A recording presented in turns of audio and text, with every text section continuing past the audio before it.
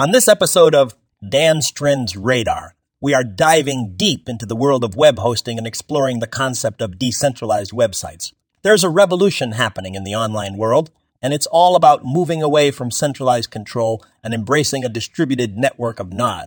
Buckle up, folks, because we're about to unleash enhanced security and freedom in web hosting. So what exactly is decentralized web hosting? Well, imagine a web hosting system that is not reliant on a single vulnerable server.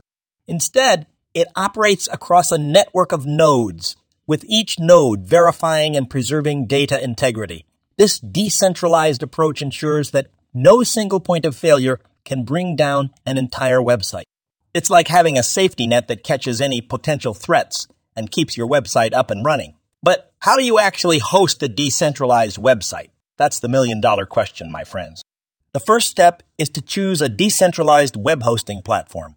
There are several options out there, each with its own set of features and benefits. Some popular platforms include IFS, Interplanetary File System, that decentralized accessible content, and MadeSafe. Once you've chosen a platform, you'll need to familiarize yourself with its protocols and tools. These platforms often come with their own unique set of rules and technologies, so it's important to do your research and understand how they work. Don't worry, though, because there are plenty of resources available to help you navigate this new frontier. Next, you'll need to upload your website's files to the decentralized network.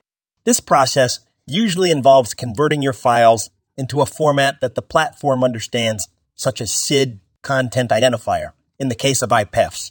Once your files are uploaded, they will be distributed across the network of nodes, ensuring redundancy and data integrity. But what about security, you ask? Well, that's one of the beauties of decentralized web hosting. With no single point of failure, it becomes much harder for malicious actors to compromise your website. Additionally, the distributed nature of the network means that even if one node goes down, your website will still be accessible through other nodes. It's like having an army of guardians protecting your digital presence. Now, let's address the elephant in the room: speed. Some critics argue that decentralized web hosting can be slower compared to traditional hosting methods. While it is true that accessing data from multiple nodes may introduce some latency, advancements in technology are rapidly addressing this issue.